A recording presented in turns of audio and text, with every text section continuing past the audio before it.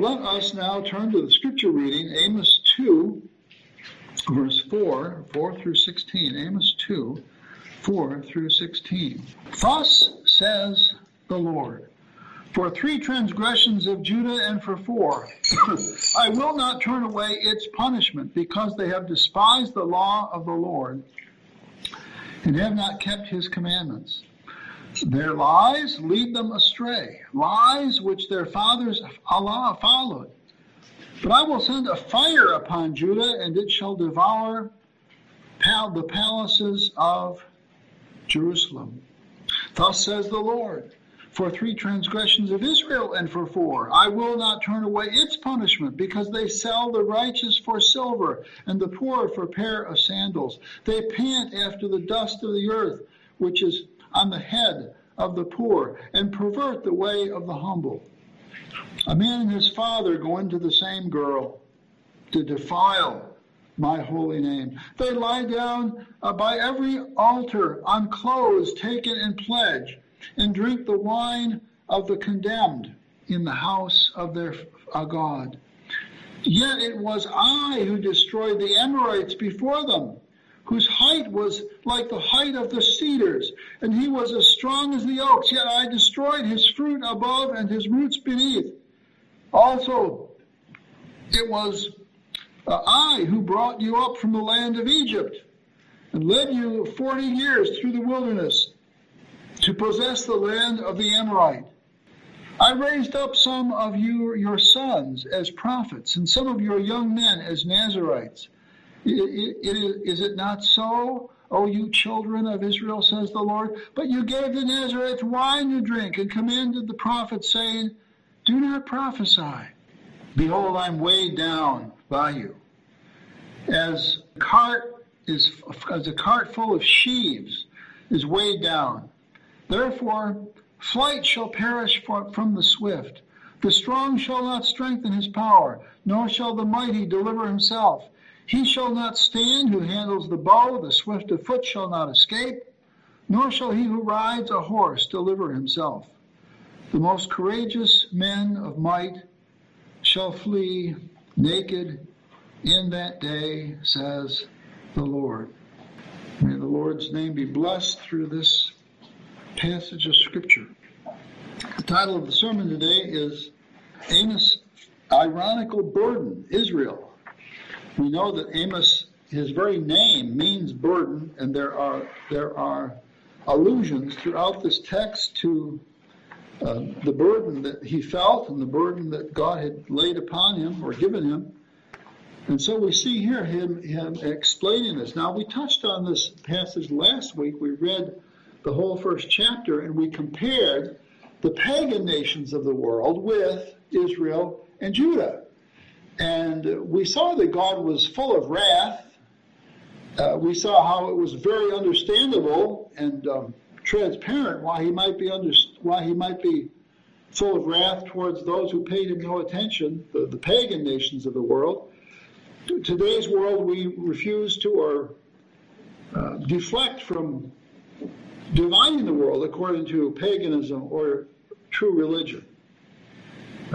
We think that there are things that are more fundamental and more deep and important than faith or Christ versus Antichrist. But here, it was very, very plain. And so it's understandable why God was wroth with the pagan nations of the world. But then we saw last week how he also had 3 complaints and 4 against both Judah and Israel, these 2 parts of his nation as they would come to be after the death of Solomon and the division of the land based upon their tribal instincts and more regional instincts and that sort of thing. And so we saw where God was upset with Israel and Judah. But we didn't really get into it that deeply. I mean, I referred to the parts of these things, but it would do us well to look at them today, because God's wrath in this case is ironic because it falls upon the church. It falls upon those people who were his only begotten in the ancient world. When we When we come to chapter 3, he'll enlarge upon this. He'll talk about Israel, and he'll say that he's come against the whole family which I brought up from the land of Egypt, saying, you only have I known of all the families of the earth.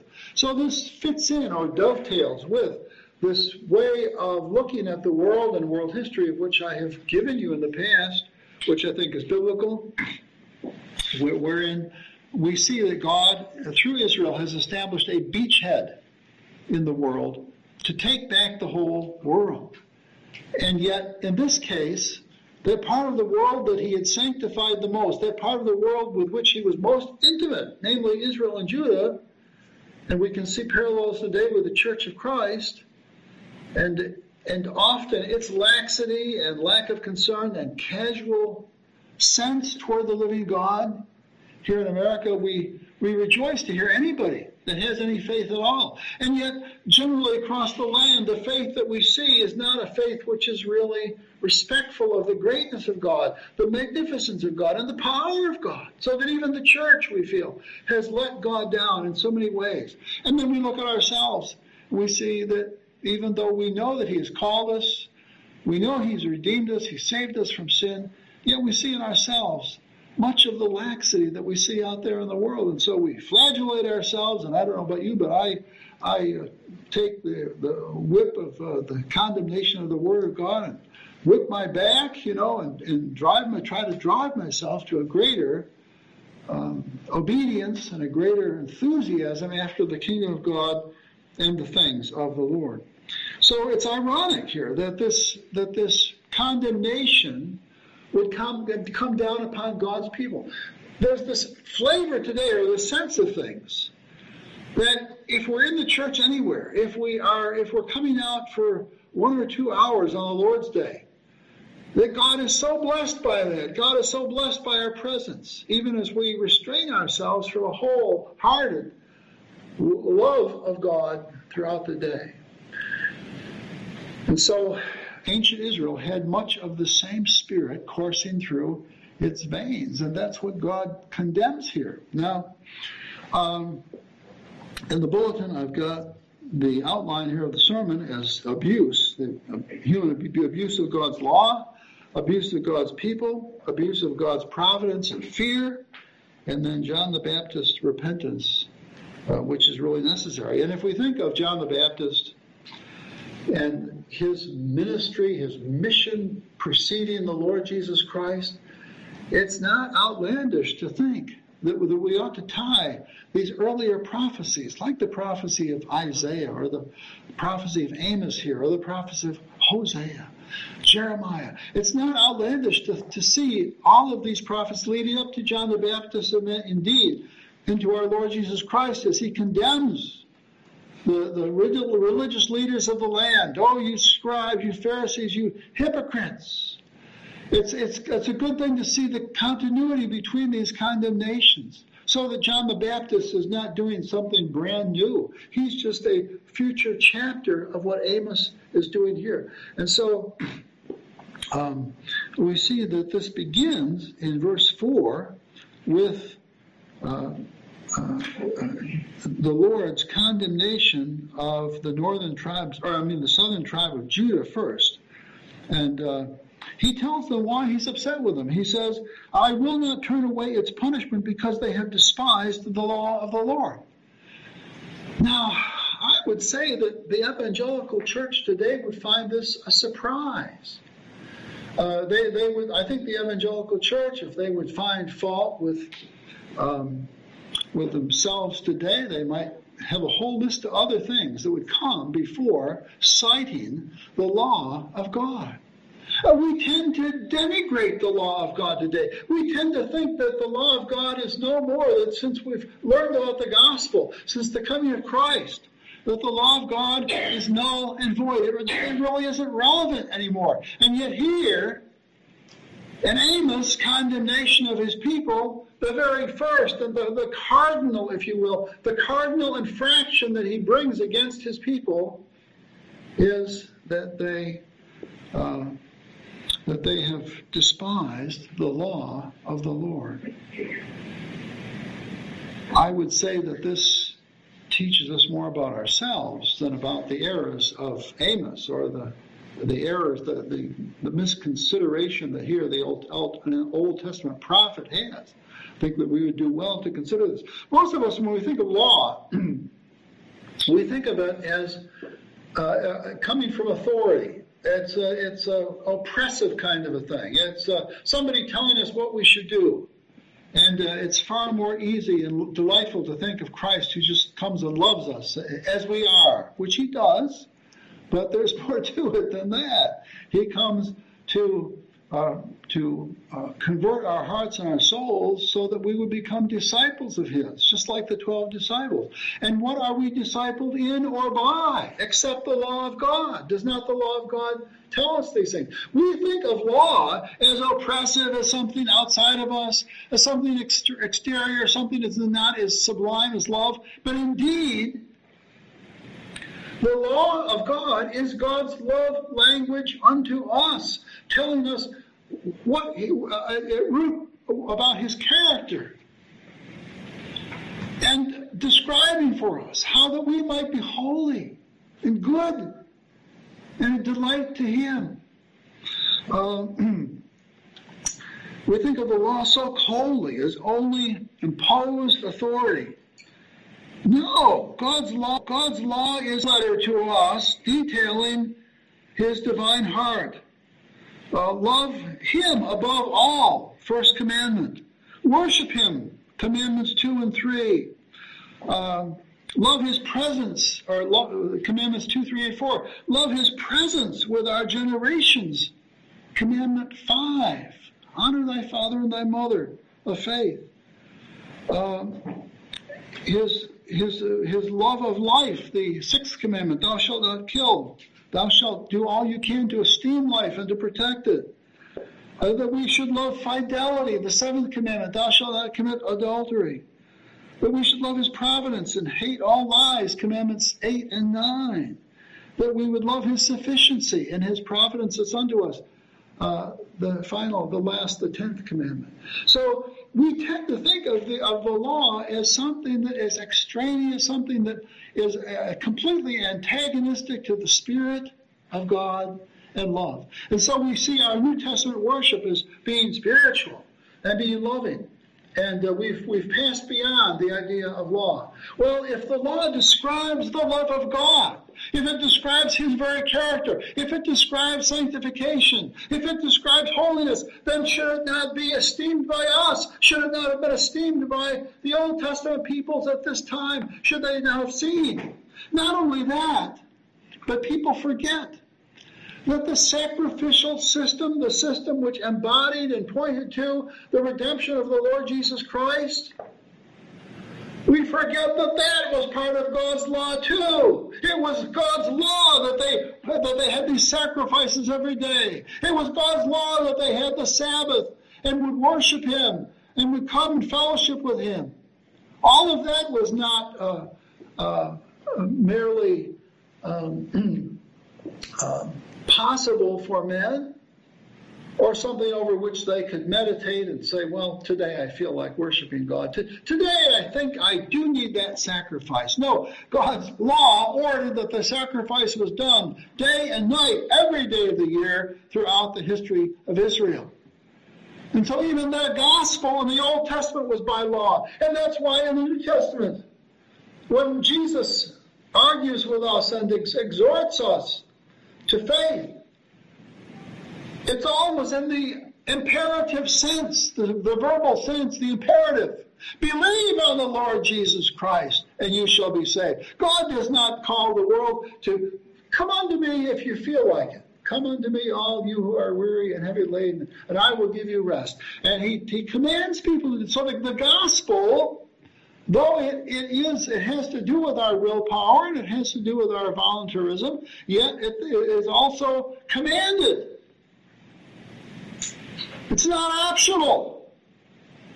And indeed, every word that God gives us, it has this dimension to it. That's why John Knox, famous Scottish reformer, John Knox talked about the whole Bible being the law of God. And he talked right. He framed this thing right. The law of God. And so he talked about preaching the law. And when he preached the law, he preached gospel and also sanctification. Both. In a most united fashion in terms of the whole of the Scriptures. And so this was the problem that Israel had here, you see. When it says in verse 4, I will not turn away its punishment because they have despised the law of the Lord. They have not kept his commandments. Well, what would God say today to the evangelical church that scoffs at these declarations, these sovereign declarations that God has made? What would he say to them? What would he say to us? We must be awoken to the truth of the Word of God. That every word that God speaks to us is clothed with his divine authority and majesty. Our options are circumscribed by anything that God has said. So our first concern ought to be, regarding our life, and regarding the questions of our lives, our first question ought to be, what hath God said? What hath God said? And if we can determine what God has said, then we happily will go along with it, because we know that is the will of God. And God is perfect, and God is good, and God is love. God is beautiful. So that every command of his, every declaration, that's why when people today just scoff at the idea of theonomy, I wonder if they understand anything about the Scriptures. Even if these things have been replaced in some way, shape, or form, or fashion, they still came from the mouth of God, and there's nothing to be scoffed at in what he has said. He may have a Levirate law that is no longer applicable because of the change in the covenant economies. But yet there were lovely thoughts and lovely messages taught in such laws like that, even those that have passed away with the nation state of Israel. And so we ought to come to God's word differently than these Israelites and these Judahites that God condemns here. We ought to come with a deep respect and a love and an affection and a humility. Job says, these are the ones that, or Isaiah said, these are the ones whom I love. The one with a humble heart who trembles at my word. The problem with America today, the root of all of our chaos, is that we have not a generation of men and women and children who tremble at the word of God. We think the word of God is nothing, that it's marginal, that it's optional. And that was the problem of Israel. So Amos comes and he attacks them right at that point, right away, because they have despised the law of the Lord. Oh, I would love to preach this sermon before our synod, before our church, because there's far too much kind of incipient dispensationalism, this despising of the very word of God. We say it, we'll examine our candidates. We'll talk about how they must recognize the Word of God as inerrant and infallible and these kinds of things. And yet at the same time, we will be dismissive of part of God's Word because we think that it is so eclipsed by the gospel. Not seeing that the gospel is rooted on the law of God. If you don't have any understanding of righteousness, then you have no understanding of the cross of Christ. Because Christ came because we were unrighteous, and he came to do righteousness. His life was full of righteousness. He obeyed every command of the Old Testament, and he satisfied righteousness so that he might give us that righteousness afterwards in this double swap of taking our sin and giving us his righteousness. And if we're dismissive of righteousness, dismissive of law, then why did Jesus need to die on the cross at all? He died for law. He died to satisfy the law, the Bible says. And so we live in a generation of just confusion and misalignment of our theology. So the second thing here is, in terms of our outline is abuse of God's people, which he takes up. He mainly takes up the idea of law with Judah, but he mainly takes up the idea of abuse of God's people when he talks about Israel, the northern 10 tribes. And of course, the two things apply to each other. They follow after each other like B follows A in the alphabet. If we do not have a respect for God and what he has said, then why should we respect each other in what we are? Because we are merely creations of God. We're created in the image of God. So if we are unabashed and before the image of the Lord, the living God, the divine God, if we're unabashed before him, if we're unbroken before him, why should we be unbroken or humble before each other, who are merely his created image? You see, the two go together. And so wherever you find bad religion, wherever you find a failure to worship the true God, you will find civil strife. You'll find a breakdown in the civil order, the social order. So we see that here with Israel. Thus says the Lord, I will not turn away its punishment, because they sell the righteous for silver, the poor for a pair of sandals. In other words, money was the prime goal, the prime good. Just this past week, there was a famous quote. They had the billionaire that just bought, what's his name? Elon Musk. They had Elon on. He's not a confessing Christian, but they had him on because he was being interviewed, and the interviewer said, "Well, what if these decisions that you're making about TikTok? No, not, what is it? Twitter. We shouldn't name these things with the same consonants. Twitter, TikTok. So they had him on there asking him questions about how he's running Twitter.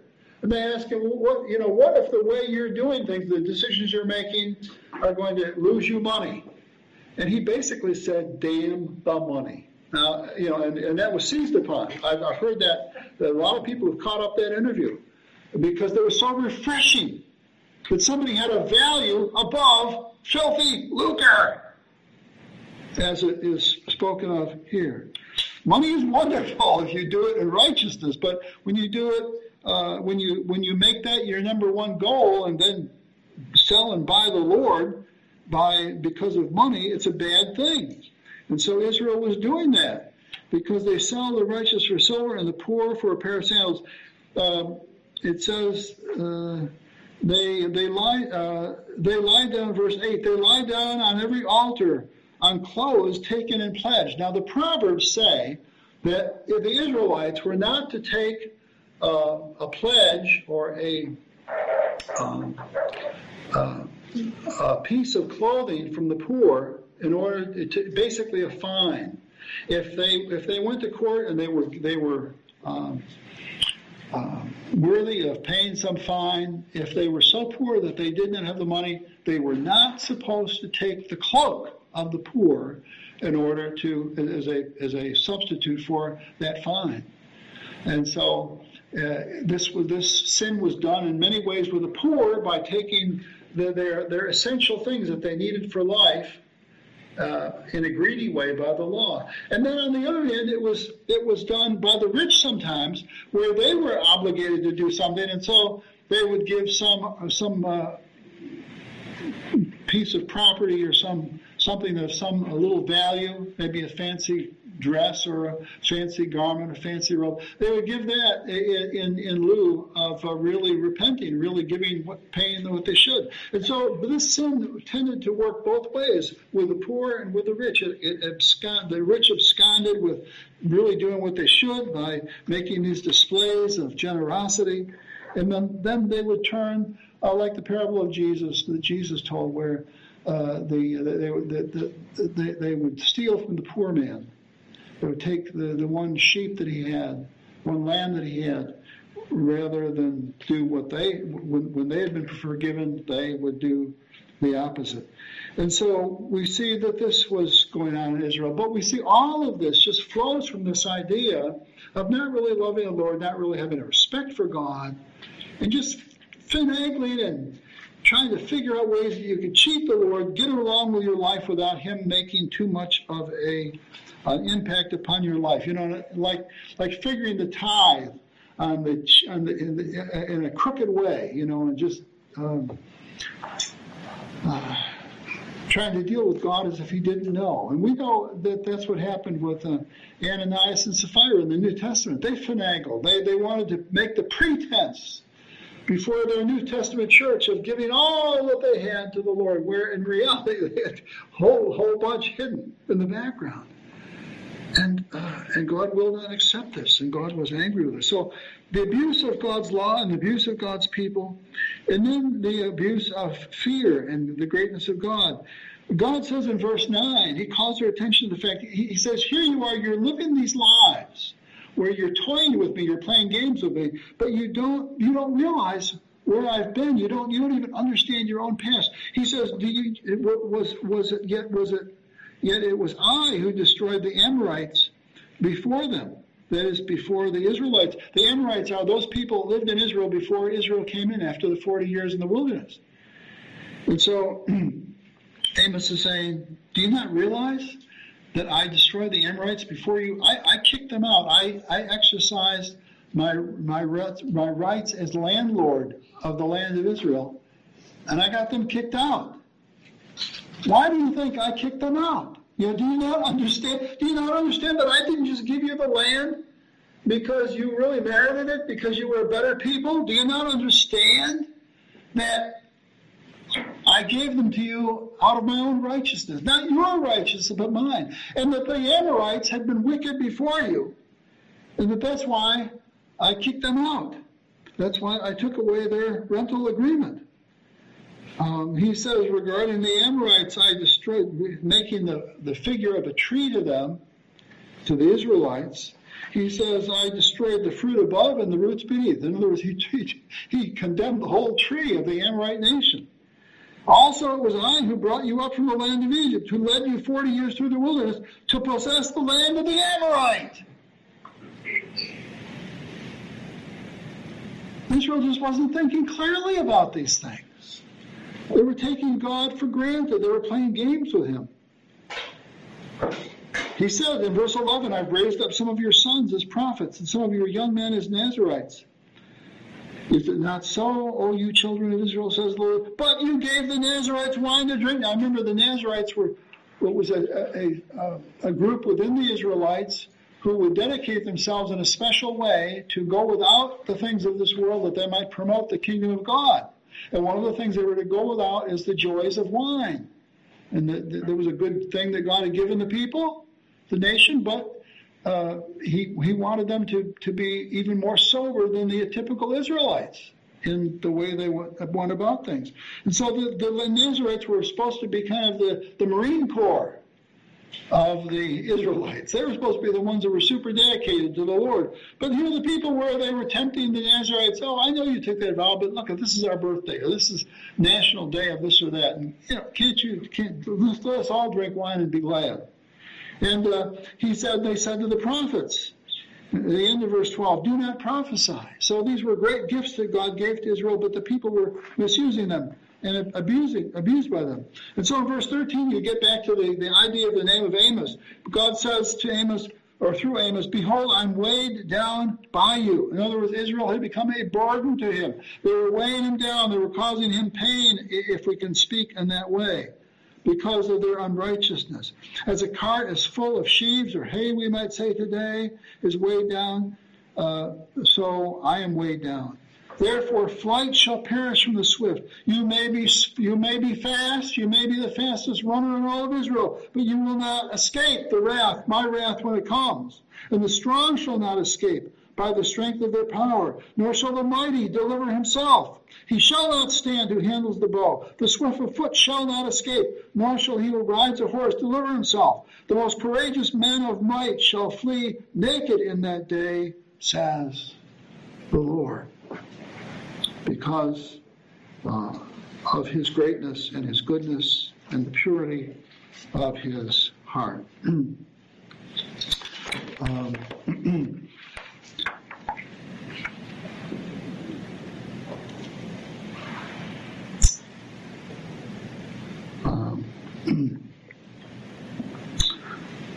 a man that I've come to know somewhat in the last few years. He's a teacher at Arizona State University, full professor there. I've prayed with him through his elevation to full professorship. And now Arizona State seems hell-bent, along with practically every other educational institution in America, with going woke and celebrating all of these things that are not worth celebrating.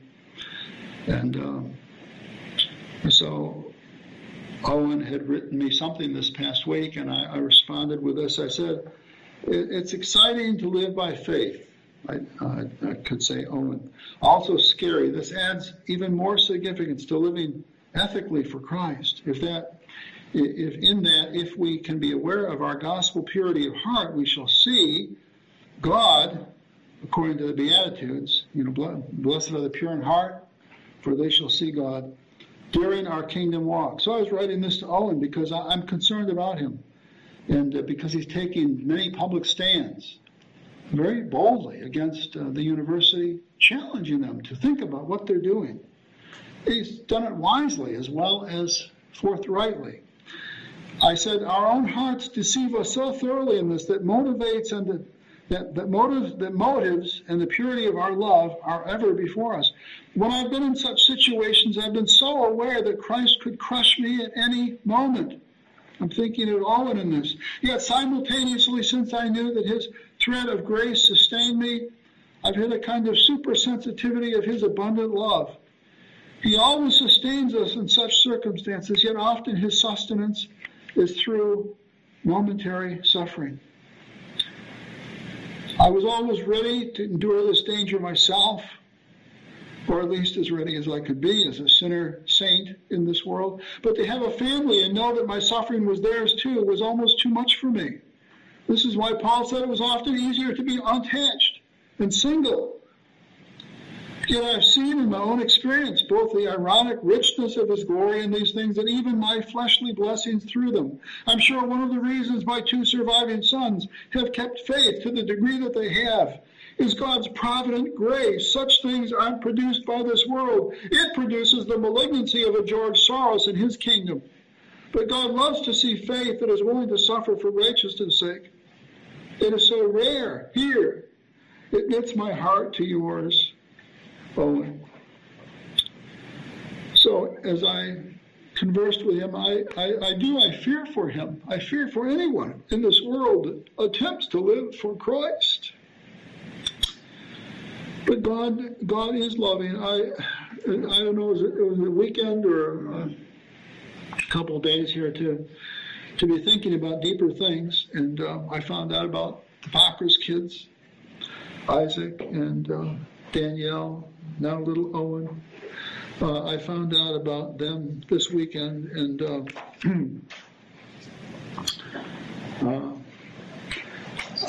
Phil Parker's always sends me his bulletin about Saturday, I think, and sometimes I will look at it. And so this time, because I knew of Owen and the problems there, I just wondered what he would say in his bulletin. And of course, he called for prayer by that. But he had the most interesting title for his sermon, and I was struck by it. It was tied to Ecclesiastes 6:7,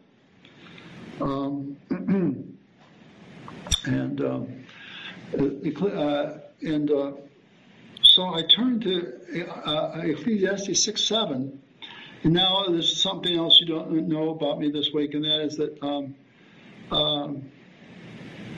for medical reasons, I've gone on a water fast. I started Tuesday night. As soon as and it's not anything. I'm not going to die tomorrow or something, but I'm threatened with something, and so I just know that I've read many doctors will push this idea as something that a common person can do. So I've fasted all week, and different days it really gets painful, and I'll have mornings I'll feel great, and then I've lost weight and this sort of thing, and then I can see victories, and then later on in the day, though, I can obsess about food. Let me eat anything. Let me chew on a tree. That's the sort of feeling that you get. And so I had a hard day yesterday afternoon, and I'm thinking, oh, you need to eat because you need energy for your sermon. You get these thoughts that go through your mind. But I stayed away. I just thought, no, I really want to see what the Lord will do with this and with my physical issues here. And so when Pakris wrote, he had this odd sermon title, and he pointed to Ecclesiastes 6:7. And so I turned to it, and this is verse 7, 6:7. All the labor of man is for his mouth, and yet the appetite is not satisfied. I had to laugh about it because it's like a spiritual example of lucky dipping. You know, that thing where they say, just open the Bible and point to any verse and it's God's word for you today. Well, I wasn't lucky. I was trying to find a scripture. But when you fasted all week and you found yourself in great pain sometimes and discomfort over it, and then you come to a scripture, and that was the first verse of this portion upon which Phil is preaching about today. All the labor of man is for his mouth, and yet his appetite is not satisfied. And of course, this applies not only to food. You know, we eat things, and as soon as we eat some fabulous meal that you might eat, as soon as you eat it, you think, well, I'm still hungry. Or either you've overeaten or you've undereaten, and you think of something else you'd like, and so you're never really satisfied. And you can apply this to food and to sex and marriage or anything, sex outside of marriage. You can apply it to anything. As fleshly creatures, we are too prone to measure worth or value by our appetites. But as Solomon said, all the labor of man is for his mouth. I love the way it was so forcefully put by Solomon, so adeptly put, and yet the appetite is not satisfied. And so I just couldn't help myself. I wrote a note to Phil this morning, and I said, by way of encouraging you both with yourself and with wee Owen and Danielle's preeclampsia, let me share this. After a week's secret water fast, I read your bulletin stuff this morning. It was intrigued with your sermon title and the Ecclesiastes text. So I turned to Ecclesiastes 6:7 and read, all the labor of man is for his mouth, yet the appetite is not filled. How is that for my hungry soul? What does it say about God's providence? Last evening I was obsessed with thoughts of food. After a week without it, I felt tortured to munch on something, anything. How could I preach today without food? I hated water. Ecclesiastes 6:7 is my answer from God this morning through you. Be encouraged, brother. Your labor is not in vain in the Lord. 1 Corinthians 15:58. I knew that Phil was under duress over his grandson here. He's a very sweet, sensitive man, Phil is. So I said to Phil, I believe if we seek his face, that God will bring Danielle and Owen through this. It shall be one more jewel in his testimony. We shall speak of him as conceived in supernatural glory.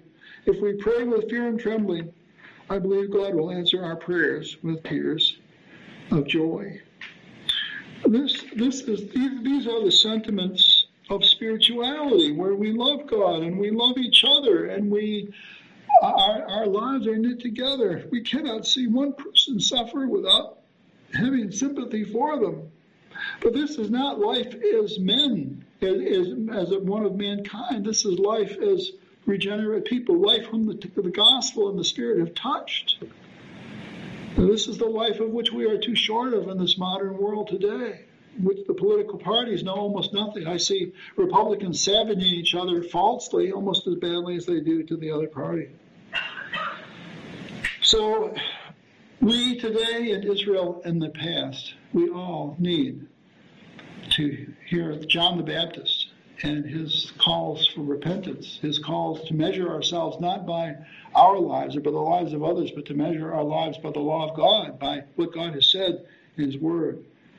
And having measured ourselves, embracing Jesus, in all of his power to save us from our sin. Let's pray.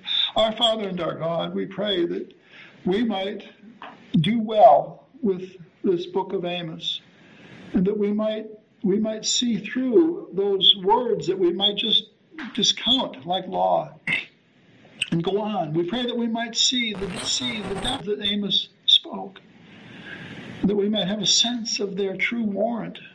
Bless us, O God. We saw how Israel failed, and yet they issued forth with the beloved Son, even Jesus Christ, the Messiah. We pray, O Lord, that we would not disdain this Messiah now in this later day. We have so many advantages that Israel did not in insight. We have all of their failures before our eyes. We pray that the church might be raised up, O God, in glory. We pray that the church might not fall and fail like Israel and Judah.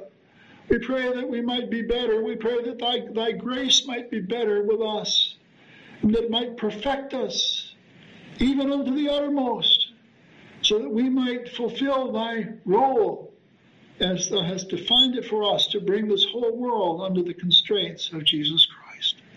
Bless us, we pray, in his name. Amen.